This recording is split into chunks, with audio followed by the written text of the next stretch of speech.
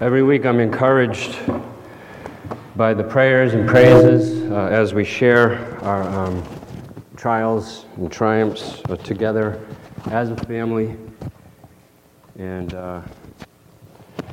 as we commit them to the Lord. Amen? Amen. So this morning, as I said, I'm going to take a little break from Joshua, but not with the Holy Spirit. Irony is, as I was thinking about what to preach on this week regarding the Holy Spirit led me to something else. And so if you look at the front of your bulletin, you'll see the words, "the heart of Christ in the heart of the community." So when I was first exploring the possibility of sending my application information to this church, a year ago, that slogan really stood out to me. The slogan says a lot about this church, but in only a few words. But I think it's more than just a slogan. It's more than just a church motto. To me, I see it as more of a mission statement. Over the years, I found that mission statements are very important to many churches. For good or bad, churches spend a lot of time debating and discussing their mission statements. So I looked up one definition of a mission statement, is that it's defined as a one-sentence statement describing the reason an organization exists. So one-sentence statement describing the reason an organization exists, and the mission statement is used to help guide decisions about priorities, actions, and responsibilities. So essentially a mission statement is what you do. So I looked up some other church mission statements. Some are really short. There's a church in Florida, Making Disciples, 2 words. Another one in San Diego, Save, Equip, and Send. Australia, Know Jesus and Make Jesus Known. I like that one. And then one of the longest I found was a church in San Diego, turning the hearts of youth and families to God and each other, developing our God-given potential in order to win in every area of our lives, and advancing the kingdom of God, first throughout our circles of influence, then the nations abroad. So they kind of break the one-sentence rule there. So it's 40 words, 3 sentences. So our mission statement says that we are to be, I'm adding the to be, it's implied, the heart of Christ in the heart of the community. And using our definition for a mission statement, the heart of Christ in the heart of the community should, at least in part, help guide decisions about priorities, actions, and responsibilities. So again, we're going to talk about that mission statement this morning. So first, we're going to talk about, what exactly is the heart of Christ?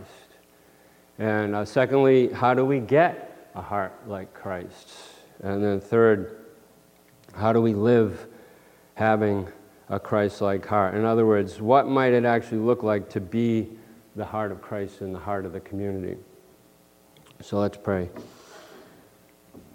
Father, we thank you for the privilege of being in this place, Lord, at this time, Lord, according to your sovereign will, Lord, in this small town, this small farming community, Lord, and where we're surrounded by people who don't know you, Lord, or people who don't think they need you, Lord, and people who probably just don't even know that you exist, Lord. And you've given us a responsibility, in part, to share the knowledge of you with our community, Lord. And we pray, Lord, that you would help us with that, Lord. That you would help us to get to know you, Lord, so that we can share that knowledge with other people, Lord. So we thank you for your word, Lord, and we thank you for this gathering this morning, and we pray in Jesus' name. So as you know, in Scripture, the heart is considered the emotional and spiritual and mental center of a person. I mean, we say things like, I love you with all my heart. Or we say, let's get to the heart of the matter. And this is how the word's most often used in Scripture. It's used some 105 times in 98 different verses in the New Testament. And it means the center of who we really are, the epicenter of our being. In the Old Testament, the word for heart is often interchangeable with the word for mind. So that gives us a clue into the idea of how the heart is the center of our emotions, it's the center of our thoughts, our spirit. And so obviously a whole lot could be said about the heart of Jesus. You know, volumes of books have been written. But I'm just going to focus on a few aspects of Jesus that show us what his heart is like. So first of all, Jesus had a pure heart. He had a pure heart. His emotions, his thoughts, his spirit, his entire being were marked by perfect purity. And when we think about all of the pitfalls Jesus had to avoid to keep his purity, one example is Jesus was adored and followed by thousands of people who would have gladly made him king. Satan even offered Jesus all the kingdoms of the world and their glory, but Jesus rejected it. He rejected that offer. He rebuked Satan. Instead, Jesus lived a simple life of service to his Father while being content with simple things. We talked about that this morning in Sunday school, how at the end of, what was it, chapter 7, Mike? All the people were talking in the temple. They all went off to their homes. Jesus went off to the Mount of Olives. We don't know exactly what he did there, but Mount of Olives is a pretty simple place. He went by himself, and he was content with that. Jesus was often with women. He was very often with women, yet he was never accused of even one lustful thought or action. Luke tells us in chapter 8 of his gospel that Jesus went on through cities and villages proclaiming the gospel with his disciples and a bunch of women. It says, and the 12 were there with him, and also some women who had been healed of evil spirits and infirmities. Mary, called Magdalene, from whom 7 demons had gone out. Tradition says that she was a former prostitute. We don't know that for sure. And Joanna, the wife of Chuza, Herod's household manager. So she was, pretty up there in the elite. And then Susanna and many others who provided, these women provided for him out of their means. Yet Jesus was never accused of lustful actions. He was accused of a lot of things. None of true, of course, but he was never even accused of lustful actions. Peter, who walked alongside Jesus for over 3 years, described Jesus as a lamb unblemished and spotless. 1 Peter. John, who was also with Jesus for over 3 years, made the same conclusion. He wrote, and in him and in Jesus was no sin. And this perfect purity of heart allowed God the Father to accept Jesus' sacrifice on the cross. And amen for that. The writer of Hebrews describes Jesus as holy, innocent, undefiled, separated from sinners, and exalted above the heavens. 100 years ago, this theologian named James Denney wrote this. He said, This separateness from sinners is a stupendous thing. It is that very virtue in Christ that without which he would not be qualified to be a Savior, but would, like us, need to be saved. Now think about that for a minute. If Jesus wasn't perfect, he would need a Savior himself. But in fact, he is the Savior. The blood the body and blood of Jesus because he was without sin and made an offering that satisfied God once and for all. And by that perfect offering, we are perfected and we are being sanctified or declared holy before God because of the purity of Jesus. So thank God for that. Second, Jesus was always at peace. He was always at peace. Jesus had a pure heart, and his heart or his being, again, was at peace. The prophet Isaiah called Jesus the Prince of Peace. When the disciples were freaking out during the storm, Jesus, calmly woke up from his sleep and said to the storm, "Peace, be still." And we know what happened after that. And then Jesus said, "Why are you so afraid? What's wrong with your faith? Have you still no faith?" In other words, I'm here with you. Why are you afraid? Be at peace. Jesus was at peace when he was arrested. Peter reacted fearfully and cut off the soldier's ear. Jesus calmly healed the soldier and told Peter to put his weapon away. Jesus' heart was at peace. Jesus was abandoned. He was denied. He was wrongly accused. He was spit upon. He was beaten. Yet he never reacted with vengeance. He was at peace. And in fact, he forgives any who come to him seeking forgiveness, even those who may have formerly hated him. We see in the book of Luke, I've talked about in the past, that Jesus was calmly resolute in his purpose.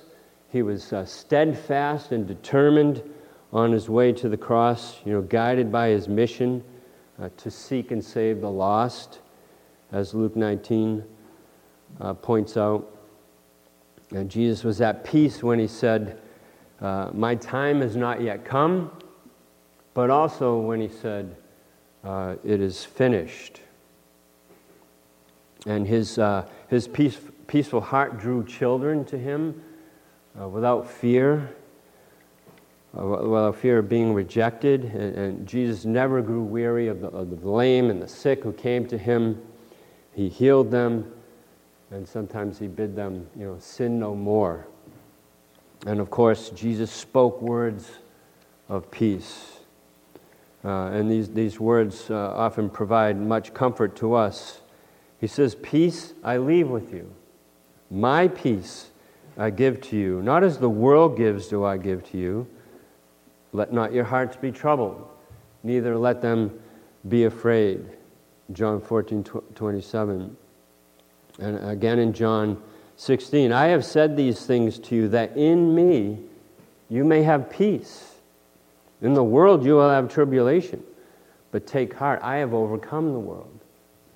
That's where our peace comes from Jesus' peace. Third, Jesus' heart was a heart of kindness. Kindness can be described as the quality of compassion and generosity. Kindness is a characteristic of God's dealings towards the weak, the poor, and the oppressed. He was always kind to the lowly.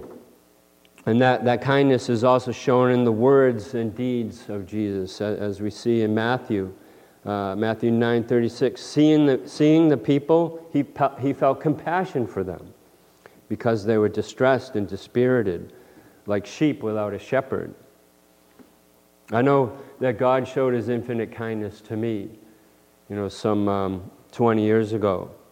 He sent his son Jesus to die for me, and I should be able to, of course, by the Holy Spirit of God leading me, I should be able to be kind in light of the kindness that Jesus has shown me. In Titus, "But when the kindness and love of God our Savior appeared, he saved us, not because of righteous things we had done, but because of his mercy. He saved us through the washing of rebirth and renewal by the Holy Spirit." That's Titus 3:4-5. So Jesus shows his kindness in many ways. For the sick, when he went ashore, he saw a large crowd and felt compassion for them, and he healed their sick. Matthew 14. Matthew 20. Moved with compassion, Jesus touched their eyes, and immediately they regained their sight and followed him. It's verse 34. He showed kindness for the hungry. Mark 8, starting in verse 2, during those days another large crowd gathered. Since they had nothing to eat, Jesus called his disciples to him and said, I have compassion for these people. They have already been with me 3 days and have nothing to eat. If I send them home hungry, they will collapse on the way, because some of them have come a long distance. And of course, 4,000 people were fed that day because of Jesus' kindness, his compassion, his provision. And even for those grieving for the dead, Luke 7:13, when the Lord saw her, when he saw the widow, he felt compassion for her and said to her, do not weep. And then Jesus raised her son from the dead.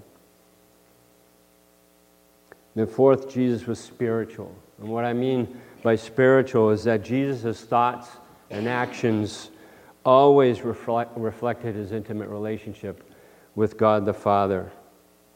John 14:11, Jesus said in John's gospel, in the gospel, I am in the Father and the Father is in me. During his temptation in the desert, Jesus was led by the Spirit and full of the Spirit. Matthew and Luke report. Luke says that Jesus returned from the desert and began his ministry in the power of the Spirit. And then shortly after, Jesus said of himself, the Spirit of the Lord is upon me. I'm going to talk about those in a few weeks. And it was the habit of Jesus to go to worship at the synagogue. He was there all the time. It was his practice to memorize Scripture. We see this throughout the Gospels. Jesus constantly quoting and appealing to the authority of Scripture, God's Word. And Jesus was always in communion with the Father. Mark says, very early in the morning, while it was still dark, Jesus got up, left the house, and went off to a solitary place where he prayed. His times of prayer guided him.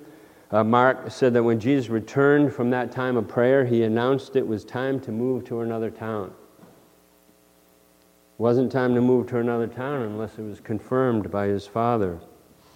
Another time, Jesus went out to the mountain to pray. It says all night he was there praying.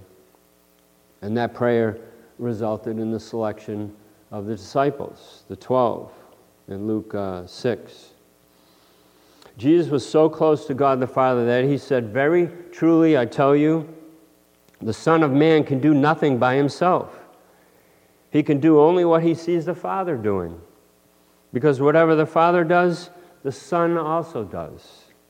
For the Father loves the Son and shows him all he does. John 5:19. And in the same chapter he stated, by myself I can do nothing.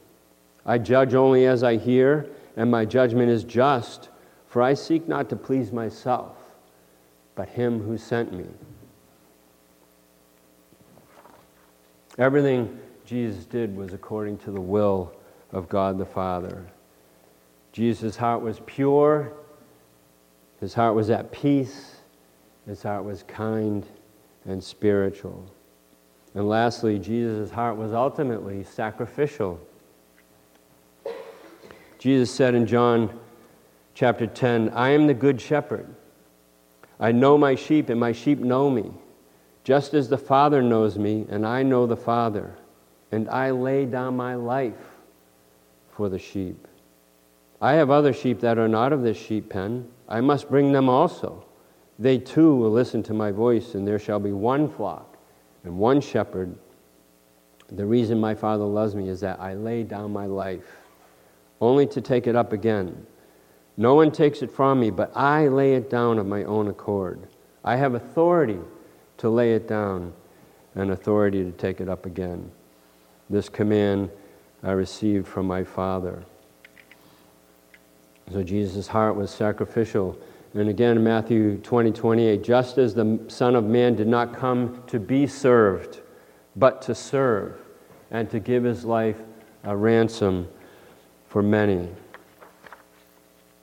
And then the Apostle Paul wrote of Jesus, for what I received I passed on to you as of first importance, that Christ died for our sins, according to the Scriptures, that he was buried, that he was raised on the third day, according to Scriptures. So Jesus is ultimately sacrificial. And of course, so much more could be said, but at the very least, Jesus had a heart that was pure, peaceful, kind, spiritual, and sacrificial, even to the point of death on the cross. Praise God for that. So the next question is, how do we get a heart like Christ's? Pure, peaceful, kind, spiritual, sacrificial. So I don't know about you, but that's pretty intimidating. It's easy to despair into thinking that our hearts are so far from Christ's heart. It's such a great distance. Jesus is pure, and we're constantly battling idols. Jesus is peaceful and at peace, and we're impatient, we're distracted, we're anxious, we're stressed out. Jesus is compassionate and kind. We're judgmental and don't want to be bothered. Jesus is spiritual, and we're so often focused on earthly things. And of course, Jesus is sacrificial, but we're selfish, and we're all about me and my needs. So this gap between the heart of Jesus and my heart is so huge. How can there be any hope that I might have the heart of Jesus? Well, here's the deal. The faithful follower of Jesus already has the heart of Jesus. The faithful follower already has the heart of Jesus. If you are in Christ, you already have Christ's heart. It's true. Do you believe that? Do you believe that you have the heart of Jesus? One of the greatest promises of God, and that we often fail to realize, is that if you have given your life to Jesus through faith in him, Jesus has given himself to you and to me. Jesus has made your heart his home. Jesus said in John 14, if anyone loves me, he will keep my word, and my Father will love him, and we will come to him and make our home with him. Jesus also said in John, in that day you will know that I am in my Father, and you in me, and I in you. There's no doubt that we have Jesus in our hearts. And that day that Jesus is referring to there is the promise of the Holy Spirit. Jesus goes on to say, these things I have spoken to you while I am still with you, but the Helper, the Holy Spirit, whom the Father will send in my name, he will teach you all things and bring to you your remembrance all that I have said to you. Peace I leave with you, my peace I give to you, not as the world gives, do I give to you. Let not your hearts be troubled, neither let them be afraid. And this promise, as we know, of the Holy Spirit was fulfilled in Acts 2 on the day of Pentecost. And those of us, again, who claim Jesus as our Lord and Savior, we share in the benefits of the indwelling Spirit, just as Jesus promised. The Apostle Paul says in Galatians, Christ lives in me. Amen. Galatians 2:20. So it's through the Holy Spirit that we have that hope of having the heart of Christ. The writer of Romans says that God predestined believers to be conformed to the image of his Son. It's already happening even now. God's plan for us is to be like his Son, Jesus.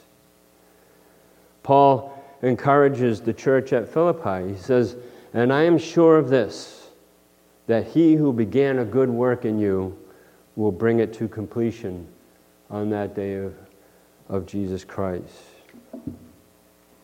I like this quote from Max Lucado. He writes, "God loves you just the way you are, but he refuses to leave you that way. He wants you to be like Jesus." God loves you just the way you are, but he refuses to leave you that way. He wants you to be just like Jesus. And that's what we're called to do in the community. Be like Jesus. In the community, whether it's in this neighborhood or your neighborhood, in the world at large, we're Christ's representatives. We are his ambassadors. Some versions use the term ambassadors. Paul says to the Corinthians, "And all of this is a gift from God, who brought us back to himself through Christ. And God has given us this task of reconciling people to him.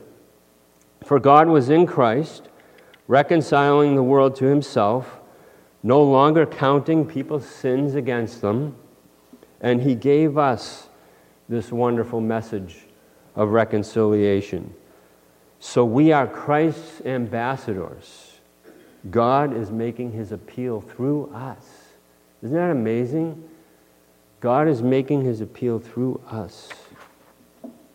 He goes on, we speak for Christ. We speak for Christ when we plead to others, be reconciled to God. For God made Christ, who never sinned, to be the offering for our sins, so that we could be made right with God through Christ. And that's the message. That's the message as ambassadors of Christ that we're to share. Talk about a mission statement right there. As Christ's ambassadors, we speak for him when we call people to be reconciled to God through faith and repentance and Jesus. Paul says God has given us this task. He's given us this task. So if the many aspects of the heart of Christ culminated in his being the offering for our sin so that we could be made right with God through Christ, then I can't think of a better way of being the heart of Christ in the heart of the community than being Christ's ambassadors through sharing the gospel. We were discussing this at the business meeting the other night, and Eric challenged us. He challenged himself. He asked, so what are we going to do to be the heart of Christ in the heart of the community? How can we be more intentional with the gospel? The question was asked. In our communities, in our cities, our towns, our neighborhoods, where we work, our families. And then Ellie spoke up and said, we need to pray. Amen. And she's right, we need to pray. And that's what Jesus did. Before he did anything, he prayed, he sought God's will. Always seeking the will of his Father in heaven, always seeking to do what God would have him do. I mean, the reality is there's a million different ways in our communities. Creative ways, conventional ways where we could serve and love and try to have an impact on our community. It can be overwhelming. I mean, where do you begin? So I would encourage us to pray. Pray for God's will. And there's a million different good ways, but we can't do them all. We can't be involved in everything. We pray for God's will. So what if every morning when we woke up, we asked the Lord to show us ways in which we could be his ambassador, just for that day, just for that morning even. What if a few times a day we ask, Lord, help me to be open to the Spirit's leading and give me the desire, the courage, the love to be your ambassador? What if we said that prayer a few times a day? What if we said, Lord, help me, help this church be the heart of Christ in the heart of the community? What if that could be our prayer every day? Amen? Let's pray.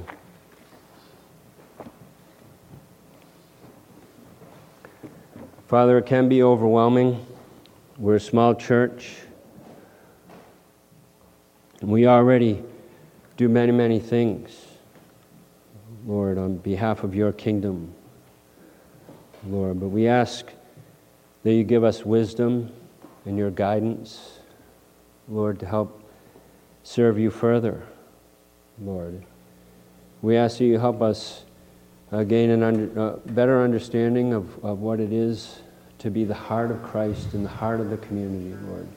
Whether that community is just our home, our neighborhoods, where we work, Lord, no matter where that is, Lord. Help us to be ambassadors of Christ, Lord. What a huge responsibility, but what a privilege that is, Lord, to be your ambassador, Lord. We thank you for choosing us, and we trust in your help. We trust in your Holy Spirit to help us with that, Lord, as we seek him. And we thank you, Lord. We thank you for this great privilege you have given us. And we pray in Jesus' name. Amen.